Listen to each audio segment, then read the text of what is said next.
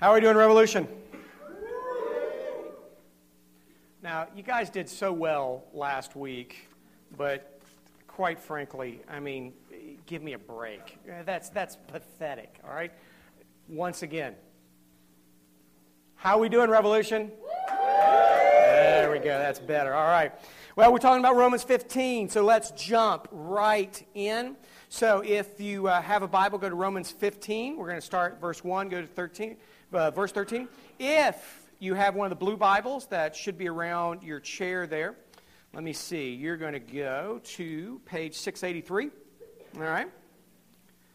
And we're going to do 13 verses there tonight. And then we will wrap up Romans next week with the rest of 15 into 16. It all kinds of hangs together. And then we will polish that off, and then we will move on to Ask Pastor Matt, and then Pastor Dave will help lead us into a series on the prophets. So let's just jump right into Romans. If you've got it there, take a look, and let's talk about it. We who are strong. Okay, so he's talking about Christians in the church. We being people who are mature in their faith. He says, we who are strong. Now, the New Living Translation says, must be considerate of those who are sensitive about things like this.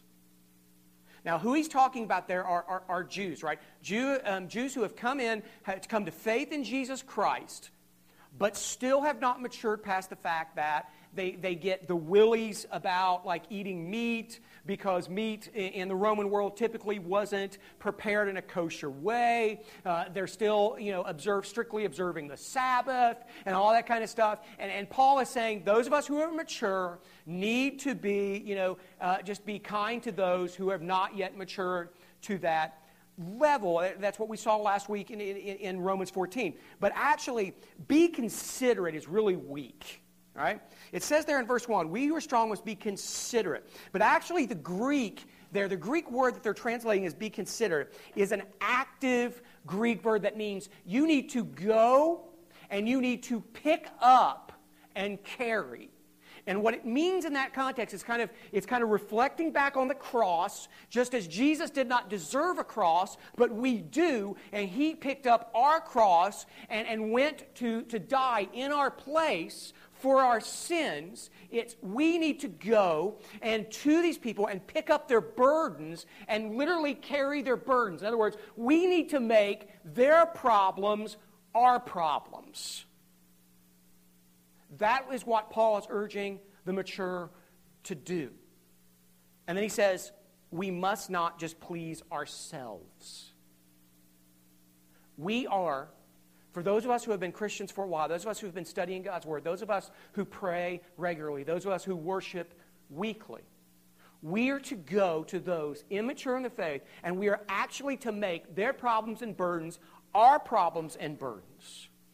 Right? There's a great book out right now. Even if you don't read a lot, it's not a heavy read. It's called Dallas and the Spitfire.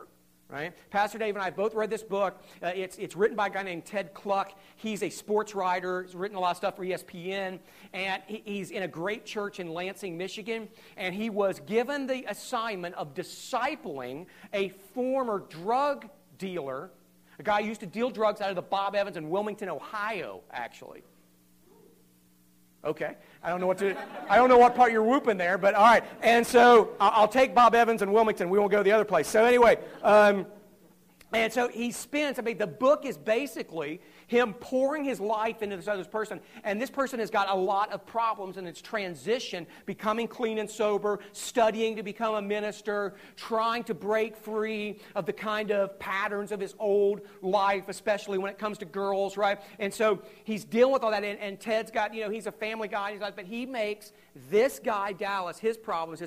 This is what Paul is urging the strong to do. Go and literally make their problems your problems and pour your life into them. That's what strong Christians are called to do. Verse 2. We should help others do what is right and build them up in the Lord. This build them up, disciple them, teach them about the ways of God, teach them wisdom, teach them how to pray. Most people do not know how to pray. We really don't. We talk about this a lot at Revolution. If you do not have a good prayer life, you are not going to grow. And if you're still saying a child's prayer, which is you just rattle off, thank you, God, forgive me for all the stuff I did. I'm not going to name it because I'm afraid I'll offend you, even though you can see everything, so that's kind of weird. And then, you go and then, and please pray for this person who's sick and this person who's sick. Amen. That's a child's prayer. That's how I teach my son to pray. The way we pray is we go to God and we sit there, we pour out everything in our life before Him, and we spend considerable amount of time praying with Him. So this is building someone up, is teaching them about the faith. It's not just hanging out with them, right? It's not just going to Starbucks. I forgot we live in Portsmouth. Tim Hortons. And pouring your life into them. And it's not just having conversation. It's deliberately and intentionally helping them to grow in the faith and to set an example for them. Verse 3, for even Christ didn't leave to please Himself. As the Scriptures say, the insults of those who insult you, O God, have fallen on me. He puts Jesus Christ forth as our example here. Now, this is what you need to ask yourself. In church, do you see Christians, people who call themselves Christians, following Jesus' example and sacrificing all the time and constantly giving, or do you see them constantly taking? See, Revolution is a little different in that we don't really care. If you come up to me and go, something like, well, I didn't really get anything out of the service, I'm going to say this to you with all due respect. I don't care. Because this is not built and set up for your entertainment. This is built and set up for you to grow closer to God and serve God and bring Him honor and glory. Because that's what life is all about. It's not about taking. It's about learning how to give. Right? Too many churches. And we fall into this trap just like everybody else. But too many churches. As I've said before, it's constant spring training. Right? We're always learning. We always got a new Bible study. We always got a new this. We always got a new program. We're not actually doing anything outside of the building, but we got new stuff. The stuff that happens in the building is supposed to be to equip you to go out in the building and win people to Jesus Christ and serve the poor and do what Jesus has called you to do. Right? We've got to get out of spring training, get on the field. And Christ is our example. He did not take. He lived to give to others. He was constantly giving, and He was God. Verse 4 and 5. Such things were written in the Scriptures long ago to teach us. And the Scriptures give us hope and encouragement as we wait patiently for God's promise to be fulfilled. Now, in Paul's day and age, the Scriptures are what? Old Testament or New Testament? Old Testament, right? New Testament's not done yet. Old Testament. You're like, how does the Old Testament give me hope? How does Leviticus give me hope? Right? The simple fact is, one of the things we try to teach here at Revolution, one of the things I think Dave will do as he leads you to the prophets, the Old Testament is not about Israel. The Old Testament is not about David. The Old Testament is not about Abraham. The Old Testament is not about how do we act like Abraham? How are we to be like David? How are we to be like... It's none of that. The Old Testament points to Jesus Christ. Always. It's all about Jesus Christ. And that's what gives us hope. And Dave will give you a hint of what that's like when he goes through the prophets. Verse 5. May God, who gives us patience and encouragement, help you live in complete harmony with each other, as is fitting for followers of Christ Jesus. Then all of you can join together with one voice, giving praise and glory to God the Father of our Lord Jesus Christ. He returns to the unity of the church where he talked about last week. Last week he talked about how the unity of the church is about when the mature look to the weak and care for the weak and things are done in a loving manner, you can have unity. If you're always fighting, and especially fighting about crap that doesn't matter, you will never have unity. Right? Verse 7, therefore, accept each other just as Christ has accepted you, so that God will be given glory. And how did Christ accept you? If you're a Christian, how did Christ accept you? Did he put all kinds of conditions on it? No. You can't earn your way into the body of Christ. It's all Christ's work. He died in your place for your sins. He lived a perfect life to give to you. So, your penalty is paid. You have no penalty. Jesus took care of that for you. He lived a perfect life. He gives that for you. You're judged by that perfect life. So you get heaven wholly by the work of Jesus Christ. You have done nothing. And you accept people the same way. Verse 8. Remember that Christ came as a servant to the Jews to show that God is true to the promises he made to their ancestors. He also came that the Gentiles might give glory to God for his mercies to them. That is what the psalmist meant when he wrote, "For this I will praise your name among the Gentiles. I will sing praises to your name." And in another place it is written, "Rejoice with his people, you Gentiles." And yet again, praise the Lord, all you Gentiles. Praise him, all you people of the earth. And in another place, Isaiah said, "The heir to David's throne will come, and he will rule over the Gentiles. They will place their hope in him." So he died for everyone, not just the spiritual people with a nice pedigree. And verse 13, I pray that God, the source of hope. Stop there just for a second. If you're a Christian and you still get angst out, if you're a Christian and you still struggle with all kinds of, if you're a Christian, you struggle with depression, there may be some chemical reasons for that. There may be some things going on there that you need, counseling for, but quite frankly, 9 times out of 10, it's because your hope is not in Jesus Christ. Your hope is in something else. And your hope in anything else will disappoint you. I don't care if it's another person, right? I feel like I need to preach that sermon again since Titanic 3D has come out, released by Satan. All right? It is only hope in God because God is the only one who will not betray you and turn his back on you. So I pray that God, the source of hope, will fill you completely with joy and peace because you trust in him. Then you will overflow with confident hope through the power of the Holy Spirit. So what he's talking about here is really loving each other. He's setting the example of Jesus Christ. He's saying that to live like Jesus Christ, to truly follow Jesus Christ, is the only way you're going to have peace. It's the only way the church is going to have unity. It's the only way the church is going to grow. It is the only way for the church to be the church, to be like Jesus Christ, to follow Jesus Christ, to love like Jesus Christ.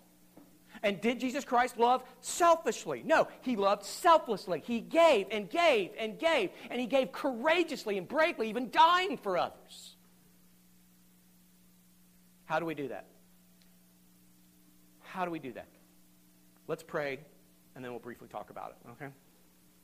Heavenly Father, we now come and to seek to apply your scriptures to our lives. We ask that you'll be with us now as we talk about Romans 15, 1 through 13 that you inspired Paul to write. Help us to understand it. Help us to take it deep within our hearts. Help us to become more like your Son, Jesus Christ. Help us to learn how to love, how to give, how to be mature and look after the weak.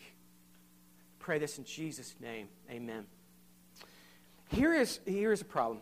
I'm going to try to do it this way. All right.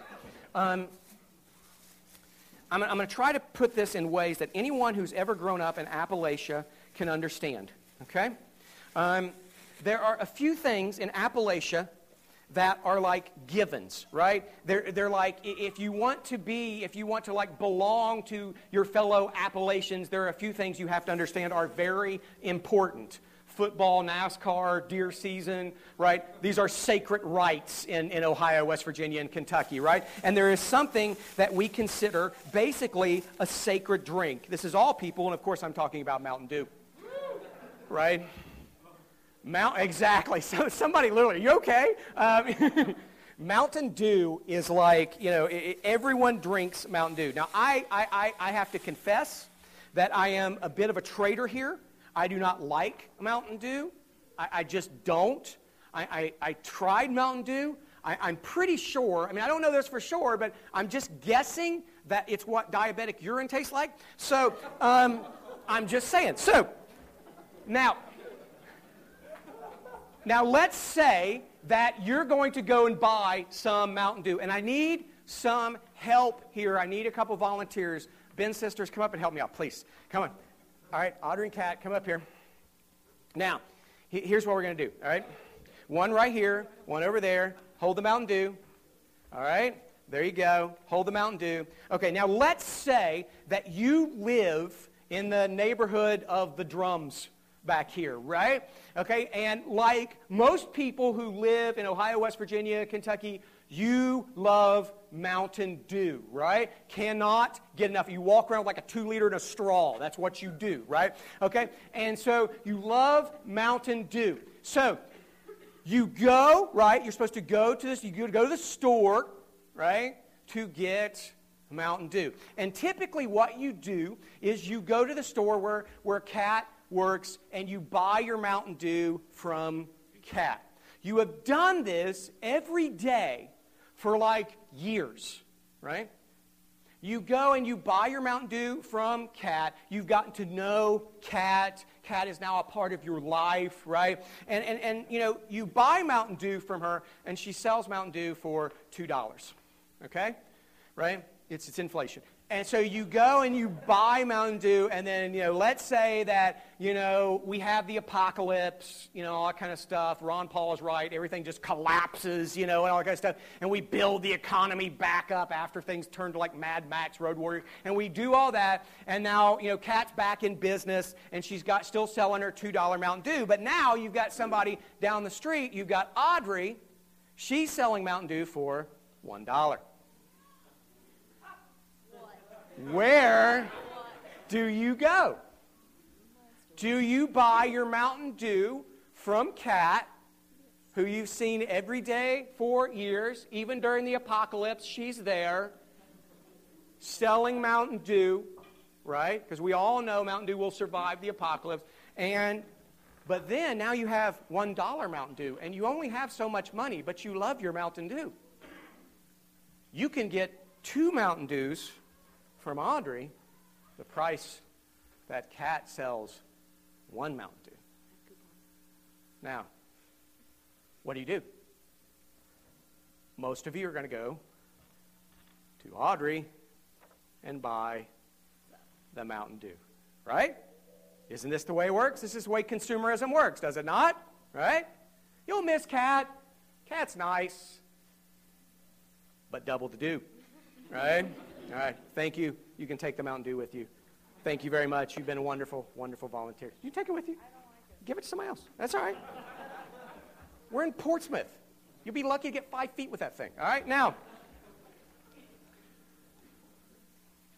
this is the way we do. This is the way we consume, right? This is what we do. If somebody can provide a service for a better price or whatever, we will go there. That is what we will do, right? Is there any other reason to go to Walmart?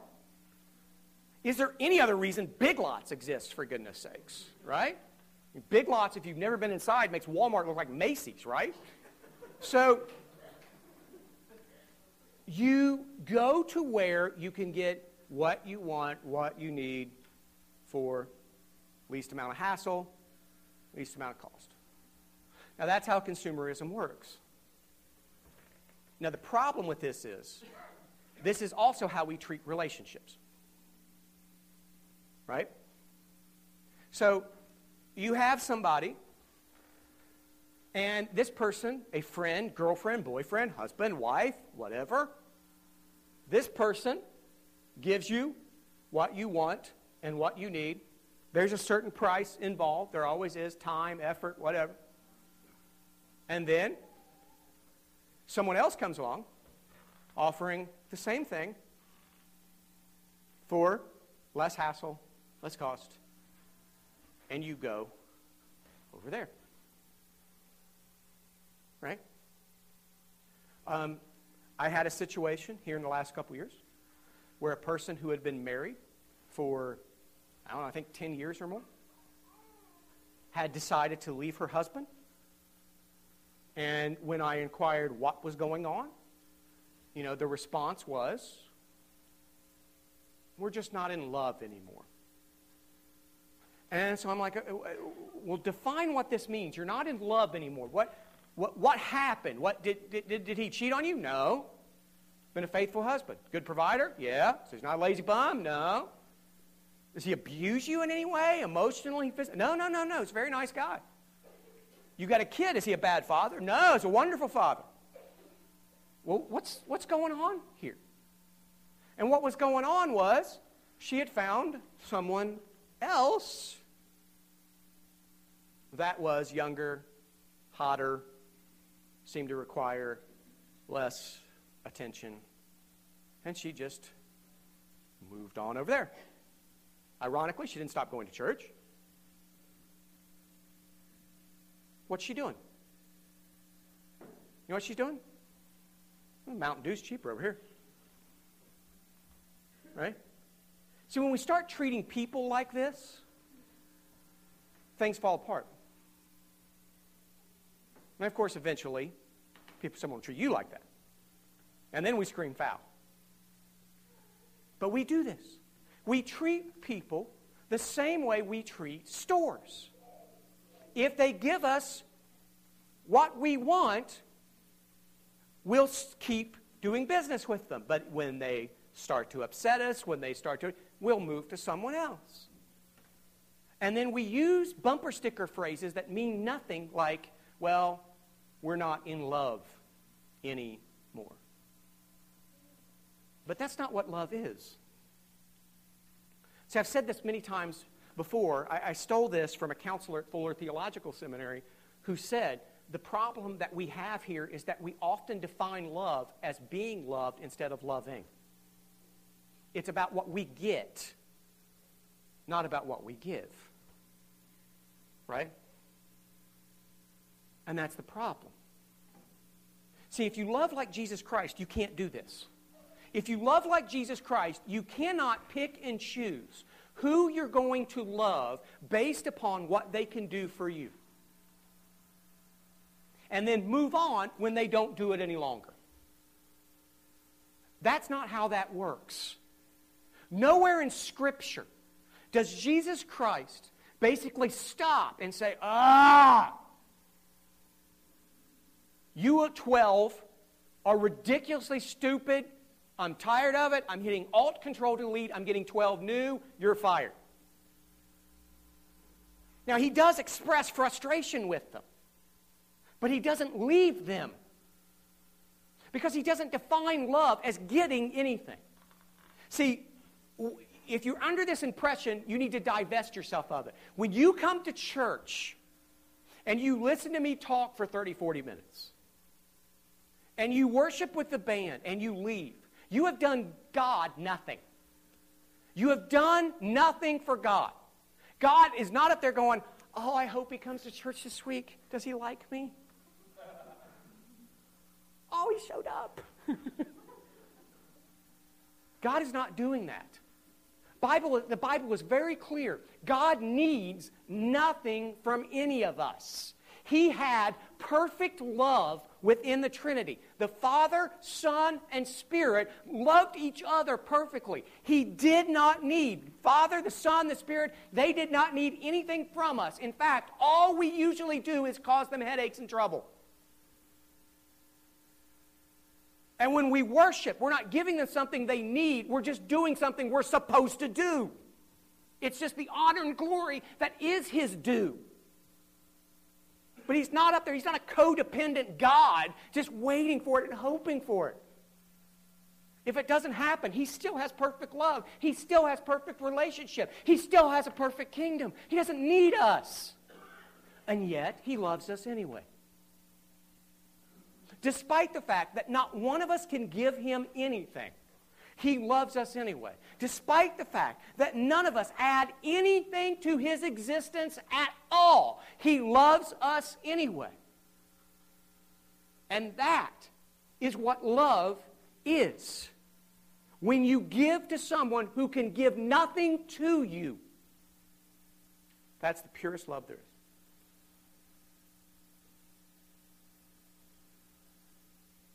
That's how God loves. And he doesn't just love that way. He doesn't just love purely. He loves courageously. See, here's my big idea. if you love in a consumer fashion, if you love the same way, if you love, choose who you love based the same way you buy Mountain Dew and where you buy Mountain Dew, you're not only, do you not know what love is, not only are you just feeding yourself, quite frankly, you're a coward. Because it takes real guts to love when you get nothing in return. It takes a lot of guts. It takes a lot of perseverance, right? It takes a lot. Now, see, here's my opinion. My opinion is our biggest problem, in like the Western culture. I'm not picking on America. I mean like Canada, Australia, anywhere in the West. This is our problem. We don't say this, but we actually think cowardice is a really good idea.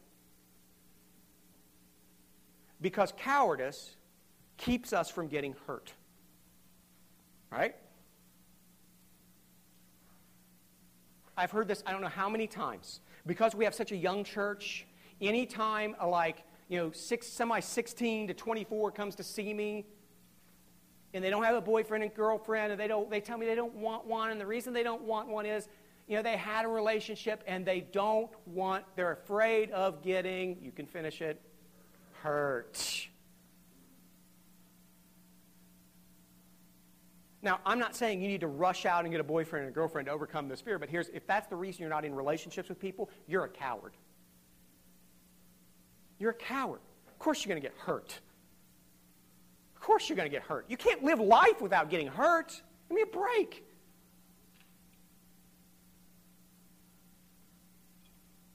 So what? You can be a coward and live an empty life, or you can be brave and risk everything and live a life worth living. And it's not that you won't feel fear. You will. You're a human being. I will argue, despite the fact that bloggers would attack me for it, that Jesus Christ in Gethsemane felt fear. Now, I don't think he feared necessarily just a cross, right? I think what he feared was the sensation he'd never had before, which was to be ripped from the presence of the Father and the Spirit as he took our sins upon him. I think that's what he really feared. To take the punishment for all our sins upon himself. I think that's why he was in the Garden of Gethsemane, literally sweating blood, going, is there any other way to do this?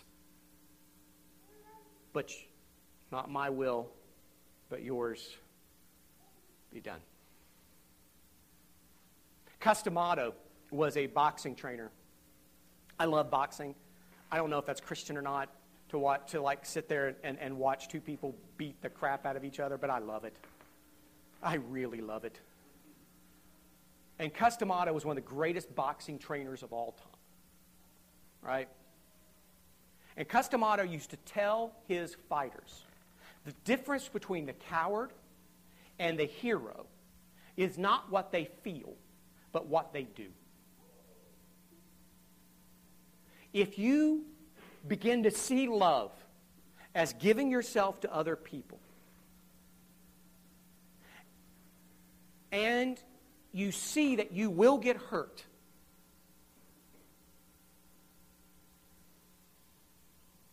you will feel fear. That fear will never go away. I am afraid when people come to me and we speak and they're having issues, they're having problems, and they go, I'm always afraid what's going to happen to them. I'm always afraid they're going to disappoint me. We've had that a lot. Since Ryan and Justin and I, helped launch Revolution in 2008, we have seen a lot of people come and go. A lot of people come in, and they got all kinds of problems, and they're there, and they cry, and they say, and they beg forgiveness for God, and they worship, and then 4 weeks later, they're gone, and they're doing exactly what they were doing again. And you cannot be a human being if there's something within you just like, And that's why you have a lot of cynical pastors, right? It's not that they're bad people. It's just they've been burned again and again and again and again and again, because this job will break your heart. But here's the deal. The only life worth living will break your heart. And you just have to push through it.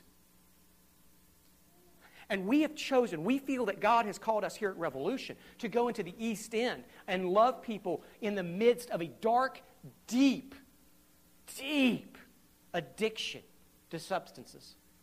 To people who are literally selling themselves for drugs. And we have committed ourselves to loving those people.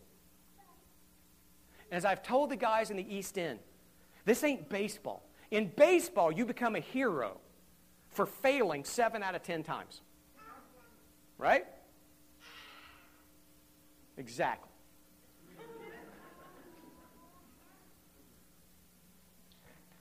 In the East End, your batting average is going to be way lower than that.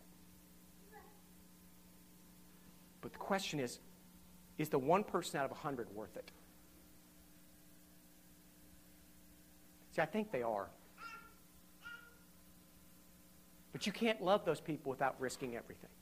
You can't love those people by kicking them to the side the moment they start to cost you something, the moment it gets to the point where it's just like, I don't want to do this anymore, it's a pain. You can't do that. You got to push through that. This past week, I spent all week in Grand Rapids and Chicago. And in Chicago, we had a fundraising dinner for the ministry I work for. That's my day job on Thursday night. And one of my friends, Jordan Lawrence, was the speaker. And Jordan is one of those guys who's argued in front of the Supreme Court like a dozen times and all that kind of stuff. And he's like, uber lawyer. And he got up there and he was talking about bravery and courage and what it takes to accomplish something that matters. And he pointed this out in a way that I'd never really thought about. He's talking about, the Revolutionary War, and I'm reading a book on the Revolutionary War now, and George Washington and Franklin and all the guys who put their necks on the line for the Revolutionary War. And then he started talking about all the guys who charged Normandy Beach, in World War II. And he said, here's the deal. We look back on those guys and see the amazing things they did, and we kind of marvel at that and all this other kind of stuff. But at the time they were rushing the beach, they had no idea if they were going to win or lose. None. When they were rushing the beach, it could well have been that they were part of the biggest, massive failure and defeat in world history. They had no way of knowing. They pushed on. In the Revolutionary War, George Washington often was depressed because he had to constantly retreat and retreat and retreat and retreat and retreat. And finally he'd score a victory, but then he'd have to he was defeated and defeated and defeated and went on and on and on and on. And it would have been so easy to just say, this is not worth it. At the time, he had no idea if it was going to work or not.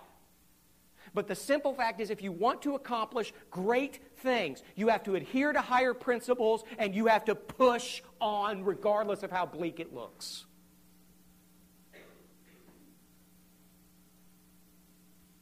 And so if you're going to follow the command, if you're going to learn what it is to love another person, if you're going to follow the command and follow the example of Jesus Christ, and love the least among us. Go to Matthew 25 and see how important he says that is. If you're going to do that, it's going to cost you. And it's going to look dark. And you're going to suffer a lot.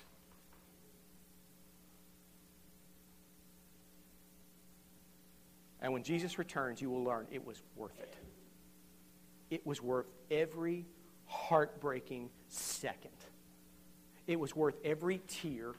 It was worth every wasted dollar. It was worth all of those times of listening to people sob. It was worth all of it.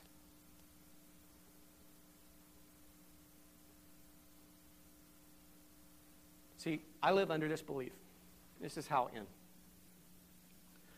I believe, despite the fact that we seem to live in such a dull, kind of mundane existence, that one day everything will change. And that Jesus will return and he will reign here on earth forever. And we will actually have access to Jesus Christ in the flesh. be able to speak to him. The Bible talks about coming to this huge banquet when he returns, that the people who have been faithful to him, he will throw this huge party. And there'll be this incredible banquet where we all sit together with our King.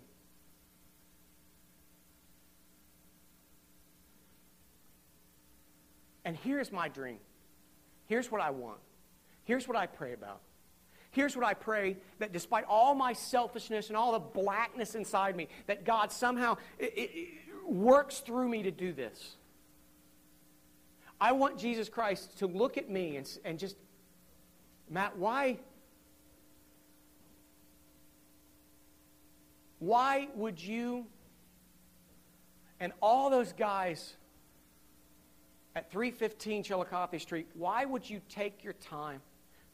Why would you take your Friday nights and your Saturdays and go into the East End and hang out with crack prostitutes and drug addicts? And why would you do all of those things? And why would you continue to do them year after year after year after year when so many of them lied to you and took advantage of you and laughed about it? And why would you do that?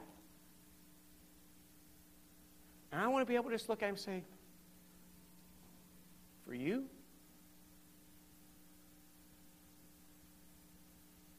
Because you did everything for me. I did what I could for you. Not because you needed it, but just to say thank you. Just to say I love you.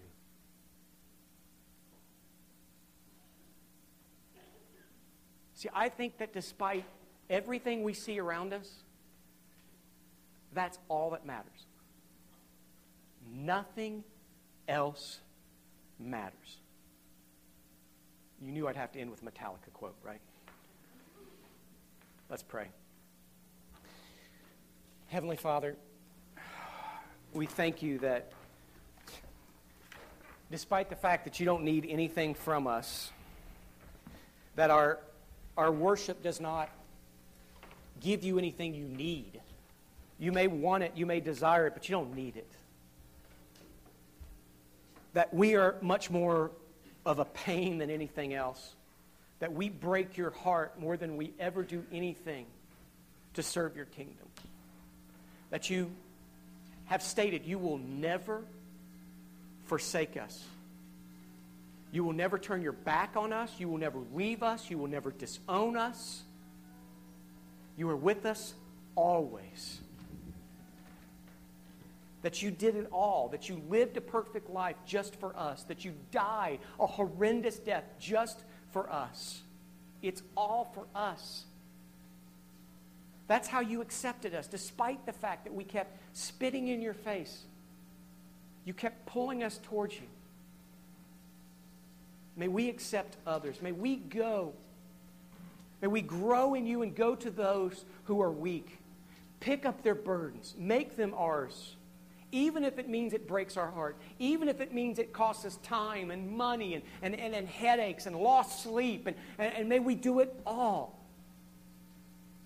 No matter what we miss, no matter what, it doesn't matter. No matter what it costs us, if it's for your honor and your glory, may we do it happily, joyfully. Because paradoxically, you've said that if we do that, if we live that life of following you, as much persecution that comes, as much heartbreak that comes, you will send us peace. We will know peace beyond anything else.